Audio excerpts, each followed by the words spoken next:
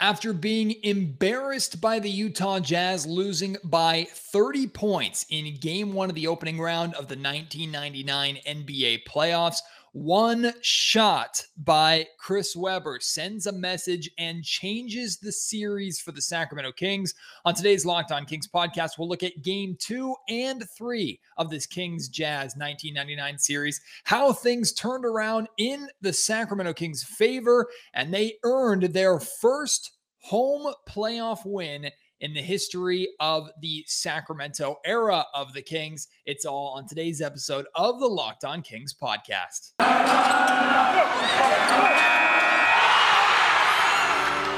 You are Locked On Kings, your daily Sacramento Kings podcast, part of the Locked On Podcast Network, your team every day. And now, ladies and gentlemen, it is that time for another episode of Locked On Kings.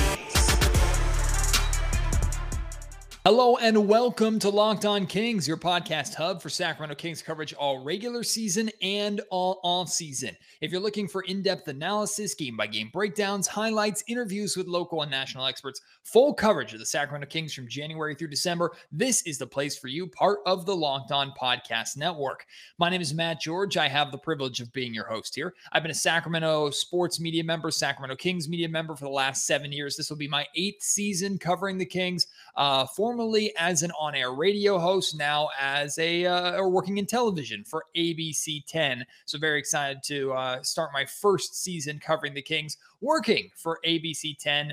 But for those of you who have been with me here on Locked On Kings for the last 5 years or so, you know the kind of coverage that I provide. For those of you who are new, welcome in. During the regular season and when there's big King stories happening, of course, we focus on the present. But at times, like downtime at the end of an offseason, we like to take a look at the past. And if you missed part 1 of my 3-part series on the 1999 NBA playoffs, basically, I put out there, I wanted to do a 1-episode deep dive into a former Kings playoff series. And I asked which series that listeners wanted me to go back and cover. And so many of you requested the 1999 playoff series because it really was the beginning of the greatest show on core era for the Sacramento Kings. And as I started doing research and trying to format this into 1 episode, I realized that these games were just too good. There was too much context to squeeze all into 1 episode. So I decided to make it a 3-part series. Part 1 is, it was released on Wednesday, correct? Yes, Wednesday. And it covers the regular season battles between these two teams and then Game 1. Today was actually supposed to be yesterday's episode. And I apologize that we did not get that episode out in time. Some of you might know that I recently had a newborn child, and sometimes baby stuff gets in the way. Unless you wanted a screaming child in the background, I don't think you wanted to have to deal with that. So I apologize for the delay here of the 2nd episode. And if it looks like I'm tired, it's because I am. New parents or parents in general, you know what it is that I'm talking about. But we're soldiering on, making sure I'm getting the 2nd episode out for you. Episode 3 will now be tomorrow, Saturday, or at least that's the plan. And I'm also doing an NBA 2K22 giveaway, and today's episode, Friday, was supposed to be when I announced the winner. And I am pushing that back 1 more day, so you have time to enter, and I'll explain at the end of this podcast, if you don't know, how you can enter for a chance to win a copy of NBA 2K22. But now that we got all that stuff out of the way, let's dive back into this 1999 opening round of the playoffs for the Sacramento Kings. So to recap, the Kings and Utah Jazz played 3 times during the regular season. All 3 games went into overtime. All 3 games contained an altercation. 2 out of the 3 games were played in Sacramento, and the Kings went 1-2 against the Jazz in those 3 games. At this time, the Kings were a new team. Chris Webber's first season in Sacramento, Vlade Divac's first season in Sacramento. Jason Williams was a rookie. Peja Stojakovic was technically a rookie. He was drafted 2 years earlier, but spent 2 more years playing in Greece before coming over to Sacramento. So he's playing his first season with the Kings. Scott Pollard is new with the Kings. Rick Adelman is the new head coach. So very, very different, very young Sacramento Kings team who likes to play fast and likes to score and is very different from the set, established, old style of the Stockton and Malone led Utah Jazz that were starting their decline. We didn't know it at the time because Karl Malone was the MVP of the NBA that season. But this was starting to be the beginning of the end of that golden era for Stockton and Malone. And you could start to see some of the cracks in their armor in games 2 and 3, like we're going to talk about. But in game 1, the Kings are this new team. First time the Kings have been in the playoffs in a couple of seasons. They're excited. They're trying to establish themselves, and they get absolutely destroyed, embarrassed, really, by the Utah Jazz in game 1 in Utah. You could see that the stage was just a little bit too much for them. Maybe not necessarily that. It was a position that the Utah Jazz were very comfortable in that this new Sacramento Kings team was not. And it showed right from the very beginning.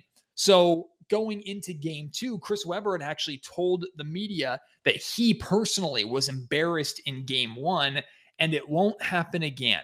And it's what he does after saying that at the beginning of game 2 that, one, makes that game and really the series so famous. And 2, it completely echoes what he says, and it changes the series, at least temporarily, in the Sacramento Kings' favor. So unlike game 1, game 2, the Kings start with a fast pace on both ends. In game 1, the Kings still did try to play fast, but they played sloppy, disorganized, and were trying to beat the Utah Jazz at their own game. And that's going to be important because in game 2, that flips with Utah trying to beat the Kings at their game. The Kings struggled to score the basketball in game 1 after being the only team in the NBA to average over 100 points per game. Their average was like 100.3 or 100.4. They were the only team to average triple digits, so they won based off of their scoring. Defensively, they were like second worst in the NBA. So they needed to win games based off of scoring, or at least that was going to be the philosophy. And you could see the energy and the intensity, the focus of the Kings trying to play their game from the opening tip. But really, it doesn't take too long for this game to take a turn and for this moment that I'm alluding to happen. And those of you who have followed this series or remember this series know exactly what I'm talking about. I'll get there in just a second. The Kings shoot 68% from the field in the first quarter, trying to just outwork the Jazz. Again, this is on both ends of the floor. Defensively, they're not playing lockdown defense. They're just trying to be pests. They're moving. They're quick. They're not allowing the Jazz to get the ball to their spots as they did so easily in game 1. Chris Webber in the first quarter picks up 2 quick fouls. The exact same happened in game 1. Chris Webber picking up 2 quick fouls, getting into foul trouble. That really limited what he could do for the Sacramento Kings. Except this time, his 2 quick fouls, one is very different. The first one is very different. The first one, a flagrant foul. Webber shoulder checking John Stockton as he cuts into the lane. If you haven't seen this moment, it's so easy to find. You can find a full version of the game on YouTube. You will probably find the moment itself on YouTube too. But if you look up Jazz Kings 1999 playoffs game 2, in the first 8 minutes of the video, but in the first couple minutes of the actual game itself, John Stockton is cutting to the lane. And remember, Chris Webber has told the media that he was embarrassed and he will not let it happen again.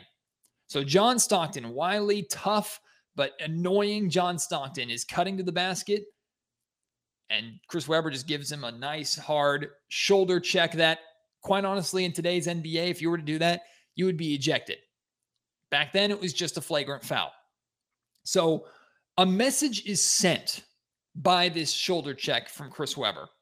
It really is a message that tells the Utah Jazz and tells the rest of the NBA, look, us losing by 30 points in game 1, which I believe was the worst loss in playoff history for the Kings. Not just the Sacramento Kings, the Kings period, going all the way back to Kansas City and Rochester. Like the worst playoff loss in that franchise's history. Chris Webber was embarrassed by that. He and this new young Kings team are determined to say, we're not going to be any pushovers. And by the way, there's already bad blood between these two teams because of how all 3 regular season games went. So Chris Webber decides to take it upon himself as the leader of this Kings team, a young leader, his first year with the Sacramento Kings. He decides to take it upon himself and send a message. A hard shoulder check that knocks Stockton to the ground, and Stockton takes a while to get up. This moment is pretty interesting because the Jazz are on offense. Webber shoulder checks Stockton, and then Webber jogs up to the other end of the floor. Like he knows what he did. He has no arguments with it. He fully expects the flagrant foul. No issue with anything. He knows exactly what he did, and he jogs up to the other end of the floor intentionally to avoid altercations with anybody on Utah. And I'm really surprised that nobody on Utah followed him to try and have words with him, because it was very clear what Weber was trying to do with this move. There's no way to analyze this with purple glasses on and say this wasn't a dirty shot. It 100% was a dirty shot by Chris Webber, which was a lot more acceptable and expected in the NBA then compared to today. Definitely a dirty shot, but a shot that was necessary to send a message to the rest of the league, but also Webber was sending a message to his teammates saying, look, we're not going to be pushovers. This is who we are. This is who we have to be. And that moment would not only spark a Kings reaction immediately with the first quarter that I said the Kings had, but for the next 2 games. Now, I also, researching this moment, I came across a lot of articles from a Utah Jazz perspective that said that John Stockton wasn't the same after this shot for the remainder of the series. He wasn't the same, which I think, I don't remember the context of that day, but watching these games, he didn't look that different. I know it took him a little bit longer to get up, and he struggled in games 2 and 3. But as many of you know, he has a big moment in game 4 and is instrumental in game 5. So I think that's more narrative and excuse making by the Utah Jazz as to why they were struggling as much as they did in games 2 and 3. And when I asked G-Man about it later on in the podcast, the G-Man Gary Gerald will join me on all 3 of these episodes. He's going to talk about games 2 and 3. He's going to talk about that moment, and he's going to talk about how he remembers John Stockton faring and performing after that shot by Chris Webber. But it made a immediate impact for the Sacramento Kings. They outscored the Jazz 31-24 in the first quarter. However, this moment, the energy that the Kings play with in the first quarter, the strength, the positivity of how they play in that first quarter, it doesn't last all game long. The Utah Jazz, being the composed team that they are, they get their stuff together in the second quarter. I'll get there, though. Chris Webber also benefited from this moment, firing himself up, because he scored only 14 points in the game 1 loss. He had 11 points by the end of the first quarter. So Chris Webber not only had the shot, he backed up what the message that he was trying to send and what he did by continuing to play physical. And he played for the majority of the first quarter with 2 fouls. And in his credit, he didn't pick up a third. The Utah Jazz, though, would close the gap in the second quarter with a 27-18 second quarter. They slowed the pace down after the Kings were trying to play fast, get up and down the floor in the first quarter. And they actually led 51-49 at halftime, which people think of game 2, and spoiler alert, they think of the Kings winning game 2. They see the shot by Chris Webber in the strong first quarter that the Kings had. They think, okay, the Kings were in control of this game. No, Utah actually closed the gap. But in the second half, the Kings got back to what they were doing in the first quarter, and they continued even during the second quarter where they were struggling and the shots weren't falling as much. They still continued to play their game, and Utah was almost forced to match them on their home floor, which is pretty impressive to do against an established team led by Stockton and Malone. The lead would change 11 times in this game, but only 3 times in the second half. The back and forth was really in that first quarter and in that second quarter. The Kings would take a lead on a Vernon Maxwell jumper with 49 seconds left in the third, and the lead wouldn't change again. The Kings would be in control for the remainder of the game.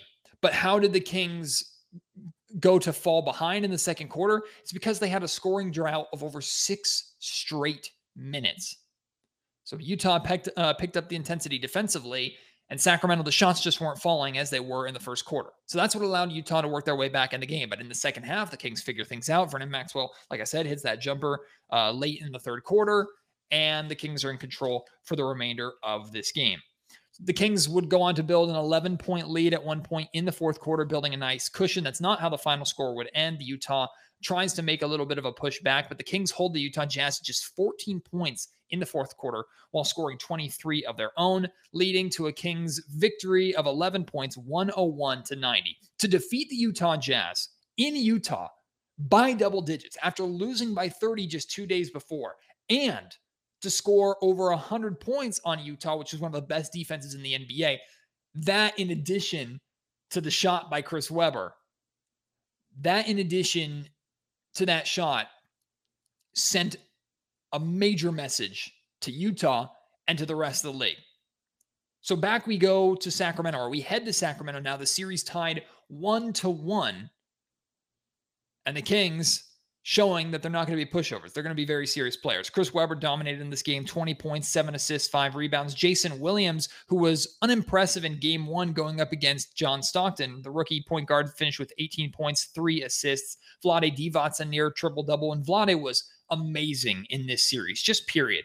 He struggled in game 1. He was outplayed by Greg Ostertag. Game 2 through 5, he was the better big man, and it wasn't close. 18 points, 8 assists, 7 rebounds for Vlade in this game. Karl Malone did his thing. The MVP had 33 points, 10 rebounds. John Stockton, despite getting hit, still managed 13 points and 6 assists. The Kings were the second worst scoring defense in the NBA that season, and they held the Utah Jazz to 39% from the field. The 39% from the field for that Utah Jazz. At the time, that was a big deal. And Jerry Sloan actually said, I found a clip of on ESPN, the post-game broadcast on ESPN, and they had a clip of Jerry Sloan talking to the media. And he said, and I'm paraphrasing, he said that the Jazz played with the idea that they were going to stop the Kings at their own game. So Jerry Sloan recognized right away that instead of doing what they did in game 1, playing their game and forcing the Kings to match and obviously being better at that, they tried to beat the young guys at their own fast-paced game in their own building. Maybe came into game 2 with a little bit of cockiness and arrogance, and they just weren't able to match that. So the series, like I said, is tied 1-1, heading back to Sacramento. The Kings' first home playoff game in a few years. It would be a night of major firsts for our city. We'll talk about game 2 here in just a little bit. Before that, though, or rather game 3 in just a little bit. But before that, I want to let you know that today's episode is brought to you by DirecTV Stream. Let me know if this sounds familiar. You've got one device that lets you catch the game live. You have another that lets you stream your favorite shows. You're watching sports highlights on your phone, and you've got your neighbor's best friend's login for all the other good stuff.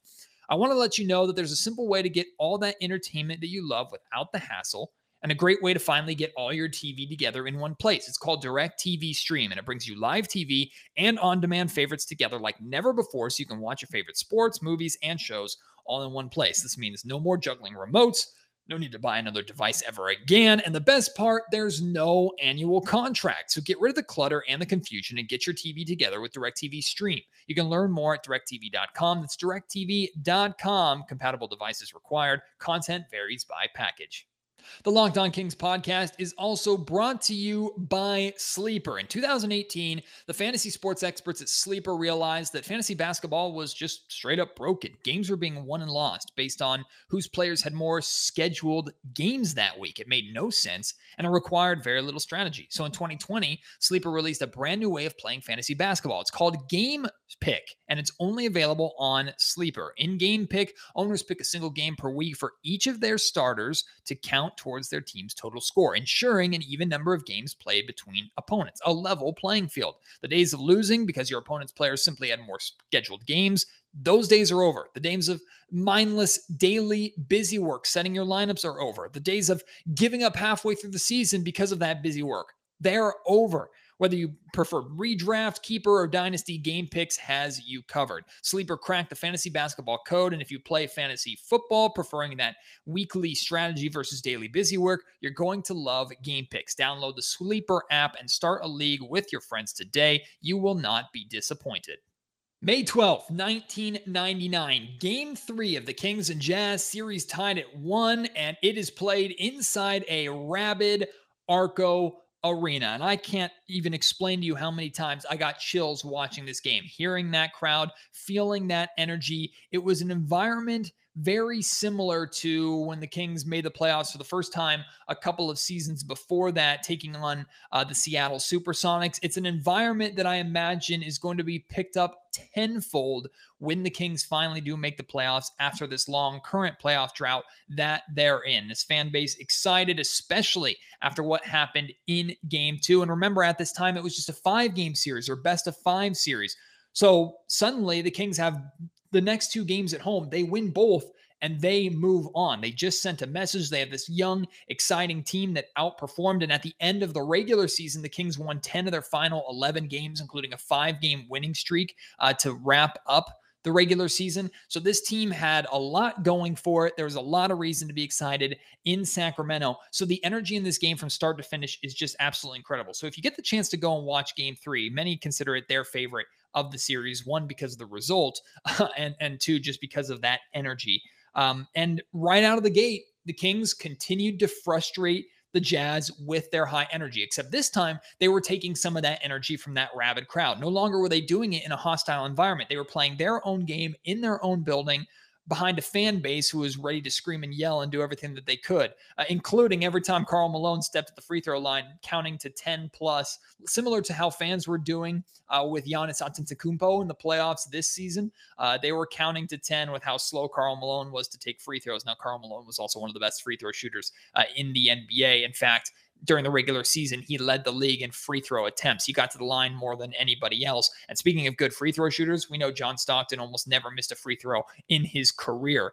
So the Kings would have some fun with the Utah Jazz when they would step to the free throw line. But this time, the Kings are playing with the same high energy that they had in the opening minutes of Game 2 in Utah.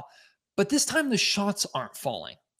And yet the Kings are still able to create some separation because that energy is transferring to how they're playing on the defensive end of the floor. Now, in both Game 2 and Game 3, the games were still played primarily on the inside. That's just the way the NBA was played at the time. It was played very inside out, not outside in, like it is today. But both teams are trying to force the issue, be physical on the inside, and neither side is hitting shots. But the fact that the Sacramento Kings could come out of the gate struggling offensively and still be able to maintain a lead speaks to just how good this team was, even if they didn't know it yet and hadn't reached their full potential yet. Because typically in a series like this, if you have a team that is one of the worst defensively in the league but scores a boatload of points, they're just obviously going to try and outscore you to beat you, especially in the playoffs against an established team like the Utah Jazz are. Well, this time they didn't just rely on their scoring. The scoring wasn't there, but they didn't allow drop off on the defensive end of the floor, which that's a lesson that this current Sacramento Kings team could learn. The Jazz would finish the game with only one starter, which is Karl Malone, 3 total players in double figures scoring.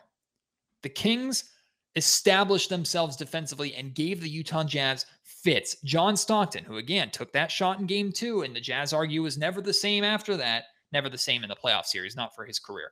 John Stockton, just 5 points.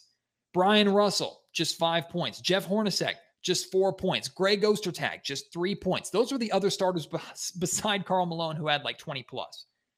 And then there were a couple players on the Utah Jazz bench that finished with like 11 or 12 points. The Kings outscored the Jazz 28-17 in the first quarter, despite the fact that shots weren't falling. But the problem is, from that point on, they didn't score 20 points or more in a single quarter. So they have this great first quarter, but from that point on, they're in the teens. Like, it was difficult to score the ball for both teams in this game. The Kings led for 42 minutes of this one. But the Jazz also did well to hang around. They never looked like they were in control. They never looked like they were the better team, but they were always stuck around. It's because the Kings were struggling to hit shots. The Kings never created enough separation to really run away with this game. Had they hit shots at their normal rate, this game would have been an absolute blowout. The Kings shot 38%. They shot 6 of 25 from three-point range. And remember, the Kings led the NBA at this time in three-point attempts per game, which was like 18. The Kings were trying to change the way they played. They played a lot on the perimeter. However, in this game, taking 25 threes, making only 6 of them, like I said, that number just goes up a little bit more. They make 10 of those. They make 11 of those. This game's a comfortable win for Sacramento. But what the positive for the Kings is that even though they're struggling to shoot, they're not allowing those struggles to transfer to the defensive end, as the Jazz shot 37%. But the Jazz only shot 3 of 9 from three-point range. I think that difference in three-point shooting between the Kings and the Jazz is so eye-opening. 25 three-pointers for the Kings in this game. Attempts, 9 attempts for the Utah Jazz. Unfortunately, the Kings only made 3 more three-pointers than the Utah Jazz did. But it was a complete battle on the inside. Just an absolute war in the trenches. Vlade Divac, Greg Ostertag, Karl Malone, Chris Webber, Scott Pollard, everybody just brawling, pushing, and shoving on the inside as much as they can. Now, not actually fighting, but the game was very, very physical, and all the scoring was around the rim, or at least on mid-range.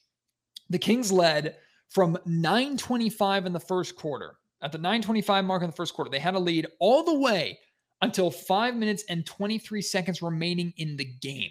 That's how long they were in control. But again, Utah was able to just hang around, and suddenly they close the gap. They steal the lead, and in the fourth quarter, there's panic setting in of, oh man, the Kings, because they're struggling to score, is it finally going to catch up to them? Are the Utah Jazz finally now going to flip that switch? They know how to be in these high-pressure situations. They know what they're doing. They also are trying to avenge their loss in Game 2. They're going to figure this one out. It looks like they were going to. They actually took a lead late. The Kings are trailing 77-75 with only a few seconds remaining, or around like 20 seconds remaining or something like that. And Vlade Divac is fouled, trying to score on the inside. He's fouled. He steps to the line. Vlade hits 2 clutch free throws to tie the game at 77 with 29 seconds remaining. And the Utah Jazz, they'd have a couple of good looks at winning this game. 2 different looks, actually. Howard Isley missed a game-winning three-point attempt, offensive rebound, and Karl Malone gets us a good mid-range jumper shot from like 17 feet. He rims that out. And of course, for the first time this series, but for the 4th time between these two teams, this game goes to overtime. But think about that. A 48-minute regulation basketball game goes to overtime 77-77. That kind of low-scoring game plays completely into the favor of the Utah Jazz, and yet the Kings were in control for 42 minutes of it. Now, I could also spin that and look at the other side and say, man, the Kings are now going to overtime in a game that they led for 42 minutes of. That's unfortunate. And to be honest with you, going into overtime, I'm sure many in Sacramento felt that the Kings had missed their chance, that now they were in overtime. These important moments, even if they are at home, these are the moments that the Utah Jazz are comfortable in, that they know how to win these games. Every single overtime possession for the Sacramento Kings was in the post, and it was so weird to watch because at least during the regulation 48 minutes, sometimes it was outside, sometimes it was inside. Like I said, the Kings took 26 threes.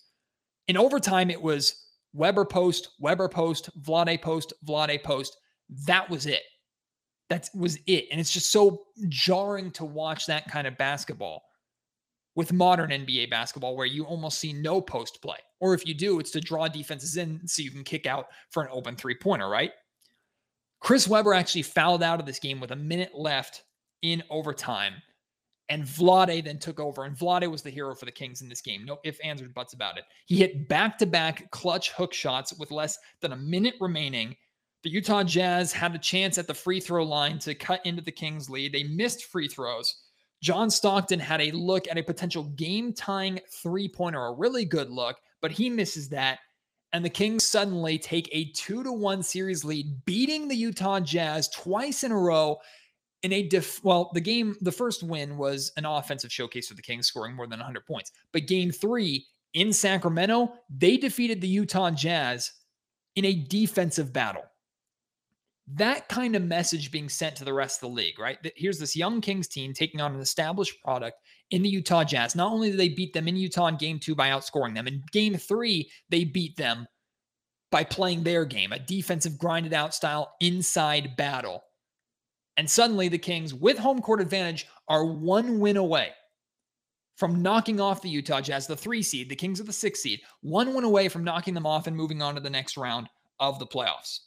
Vlade Divac, like I mentioned, he was the hero in this game. 22 points, 14 rebounds, 5 assists. Chris Webber, 10 points and 8 rebounds. So a bit of a quiet game for him, but of course he's still Chris Webber. And Jason Williams, another impressive game going against John Stockton. 12 points, 8 rebounds, and 6 assists. And for the Kings, that was their first home playoff win in the Sacramento history of the Kings organization. So that was a major night in so many ways. So Kings have a 2-1 series lead. Game 4 is next. Game 4 is at home. There's so much excitement, and this series would get even more dramatic than it already was. You'll learn more about that in Game 4 and 5 on tomorrow's Locked On Kings podcast. But coming up next, you're going to hear from the G-Man Gary Gerald, who was there calling these games. He's going to share his memories from Game 2 in Utah, Game 3 in Sacramento. That's coming in just a second. Before that, though, I want to let you know that today's episode is brought to you by Built Bar. The best part about Built Bar is not only how delicious it is and not only how healthy it is, it's the variety of amazing flavors that they have, like coconut, raspberry, my favorite, mint brownie, double chocolate. All these bars are covered in 100% chocolate. They're soft. They're easy to chew. They truly taste like candy bars. I'm not just saying that. And they are healthy. 17 to 18 grams of protein, calories ranging from 130 to 180, only 4 to 5 grams of sugar, and only 4 to 5 grams of net carbs. All tasty flavors, amazing, and all healthy for you. And you can try all of these flavors by getting a mixed box your first time on Built.com. Go and order a mixed box. They'll send you a bunch of different flavors. You can try them all out, which ones you like. And then when you order your second box, you can pick which flavors you want them to send and how many that you want them to send to you. That's what my wife and I do. Go to Built.com to get your mixed box or your second or third box, and make sure you use promo code LOCKED15. You'll get 15% off your order. Again, that's promo code LOCKED15 for 15% off at Built.com. And the Locked On Kings podcast is brought to you by our friends over at betonline.ag. BetOnline is back and better than ever. All eyes on the gridiron as teams are back to start another football season. As always, BetOnline is your number one spot for all the pro and college football action this season. With a new updated site and interface, even more odds, props, and contests, betonline.ag continues to be the number one source for everything football. Head to the website or use your mobile device to sign up today to receive your 100% welcome bonus. That's double your initial deposit just for signing up. And don't forget to use promo code NFL100. From football to basketball, boxing, right to your favorite Vegas casino games, don't wait to take advantage of their amazing offers available for the 2021 season at BetOnline, your online sportsbook experts. Well, Game 2 went significantly better for the Kings. Still in Utah, they won 101-90. People remember one moment in particular from this game, G-Man, early on in the first quarter, and that's Chris Webber shoulder checking John Stockton as he tried to cut to the basket, really trying to send a message to the Jazz that the Kings weren't going to be any kind of pushovers, and that 30-point blowout in Game 1 was not indicative of how good this team was. What do you remember in particular about that moment and the effect that it had on that series? Well, I think it made a statement clearly. And in my memory, looking back that many years and so many games, I don't recall a specific feeling at the time. But as I think back and you look at, the impact of what Weber did and the fact that his veteran presence and the fact that he seemed to know that this team has got to make a statement. It's got to do something. And when he drops that bomb on John Stockton, it was message delivered big time. And I think that as I look back, and I think I probably wasn't alone in saying, whoa, I mean, there's an edge to Chris Webber that maybe, we had seen touches of, but maybe not to this extent. And remember, still at that time, it was a very physical game. It may not have been like the bad boys of the Detroit Pistons, but it was pretty doggone similar. And, if you did something like that in today's NBA, boom, you're gone in a heartbeat. I mean, you're in the locker room moaning and groaning. With probably a game or two suspension in addition to that. And Weber was issued a flagrant foul on the play. Of course, Stockton steps to the line, hits 2 free throws. Not sure he ever missed a free throw in his career with just how automatic he is. And reliving these games, if there was a word to describe this series, rewatching these games, it's physical. I mean, both these teams physical, especially with their big man play, even though Sloan and the Jazz didn't get the best out of their centers. I mean, even watching the physicality of Vlade Divac with how he played down low, just very, very physical series. And I was reading about Game 2, and I was reading about like the Jazz perspective of that moment. Of course, everybody calls it a cheap shot, a dirty foul. And there seemed to be a lot of people saying that Stockton was affected by that play and never really looked the same for the rest of the series, played maybe a little bit hobbled, even though he would have a big moment in game 4, which we will get to. But do you remember at all John Stockton not looking the same after that moment, or being hurt at all and not having that drastic of an effect? I do not recall anything specifically in that realm. I just know that, John Stockton was a very physical player himself. And there were those who were of the mind that he played a sneaky, dirty type of NBA game. I don't know that I buy into that. I just know that he was damn talented, and he had ice water in his veins, and he expected to win, and he played with a physical presence that I say was sometimes sneaky good. He's an amazing competitor. And you match him up with the physicality of a Karl Malone on that front line, and then you throw in the sharpshooting instincts of a Hornacek. I mean, that was a big three. And I shouldn't say everybody, many believe that if you're to have success, even in today's NBA, you don't need one superstar. You don't need two. If you've got three in your roster, you're going to make life really tough for any opponent.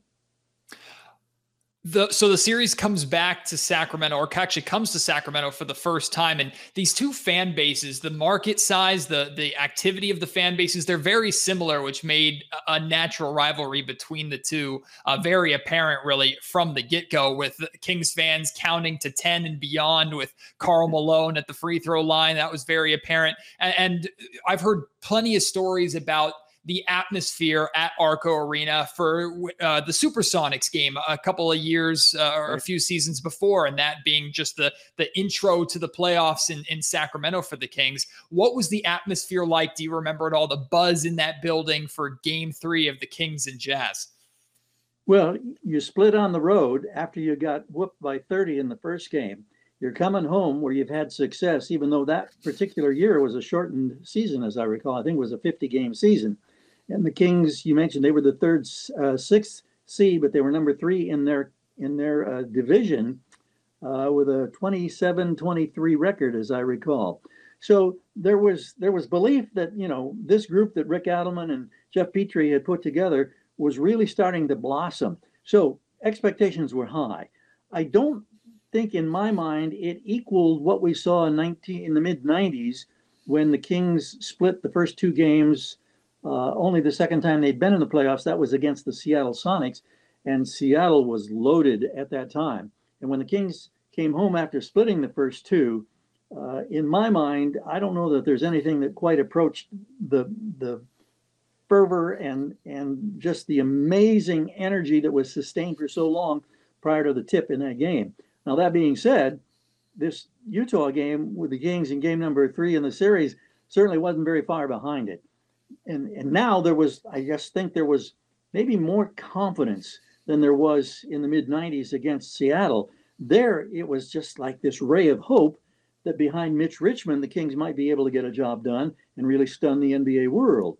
Now, with Weber, Divac, Peja, I mean, you look at that roster and you're saying, this is a good bunch, and they've got a legitimate shot.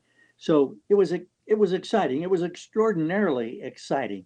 Playoff basketball just takes it to a whole new level, and that impacts everybody, from fans to players to coaching staff, the whole organization, broadcasters. It's just it's something that you relish and you cherish, and you can't get enough of it, and you want it year after year after year. So that was an intriguing and a really good time, because we didn't know it at the time, but it was the first of an 8-year run for the Kings in the playoffs, consecutive years where they played some really good basketball.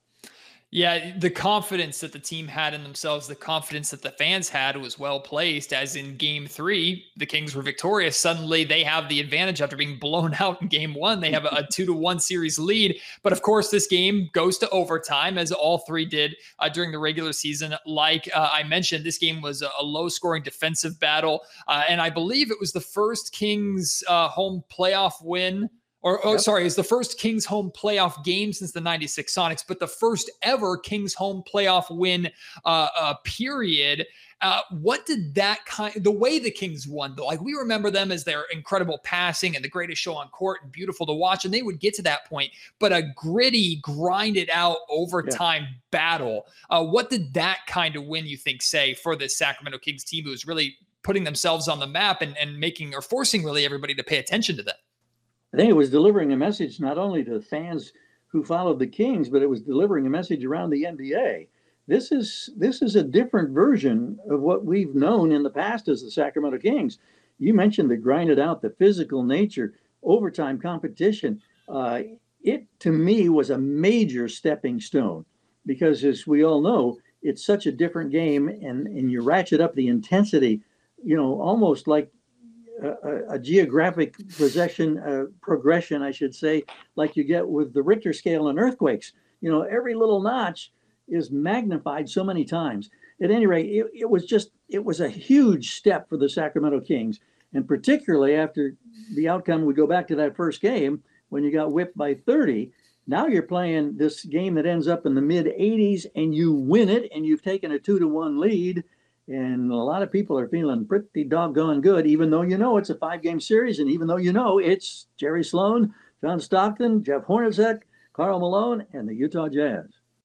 Huge thank you to G-Man for joining me here on the Locked On Kings podcast. Always a pleasure to get his insight and his perspective. He'll be back with me on tomorrow's episode for games 4 and 5. And I hope you will be back with me for those episodes to hear how this series wrapped up between the Kings. Well, as you know, it goes to game 5. So you know what happens in game 4, but it's still the drama, the excitement in this game, and really how this series kicked off what we know as the golden era of Sacramento Kings basketball. You're going to want to hear all about that on tomorrow's Locked On Kings podcast. So I hope you will join me for that.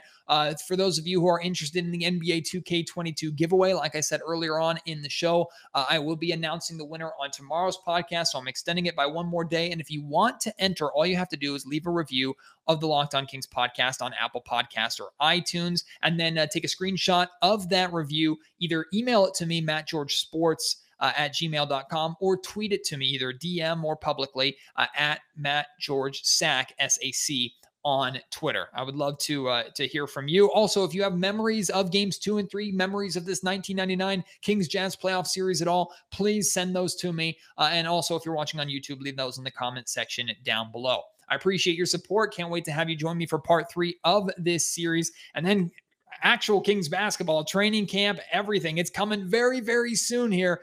So we're soon going to be talking actual Kings. We're going to be looking forward to the start of the 2021-2022 Sacramento Kings season. Hopefully the year where the Kings punch their ticket to the playoffs like they did in 1999. Enjoy the rest of your day. I can't wait for you to join me on the next podcast. Until then, my name is Matt George. You have been listening to Locked On Kings, part of the Locked On Podcast Network.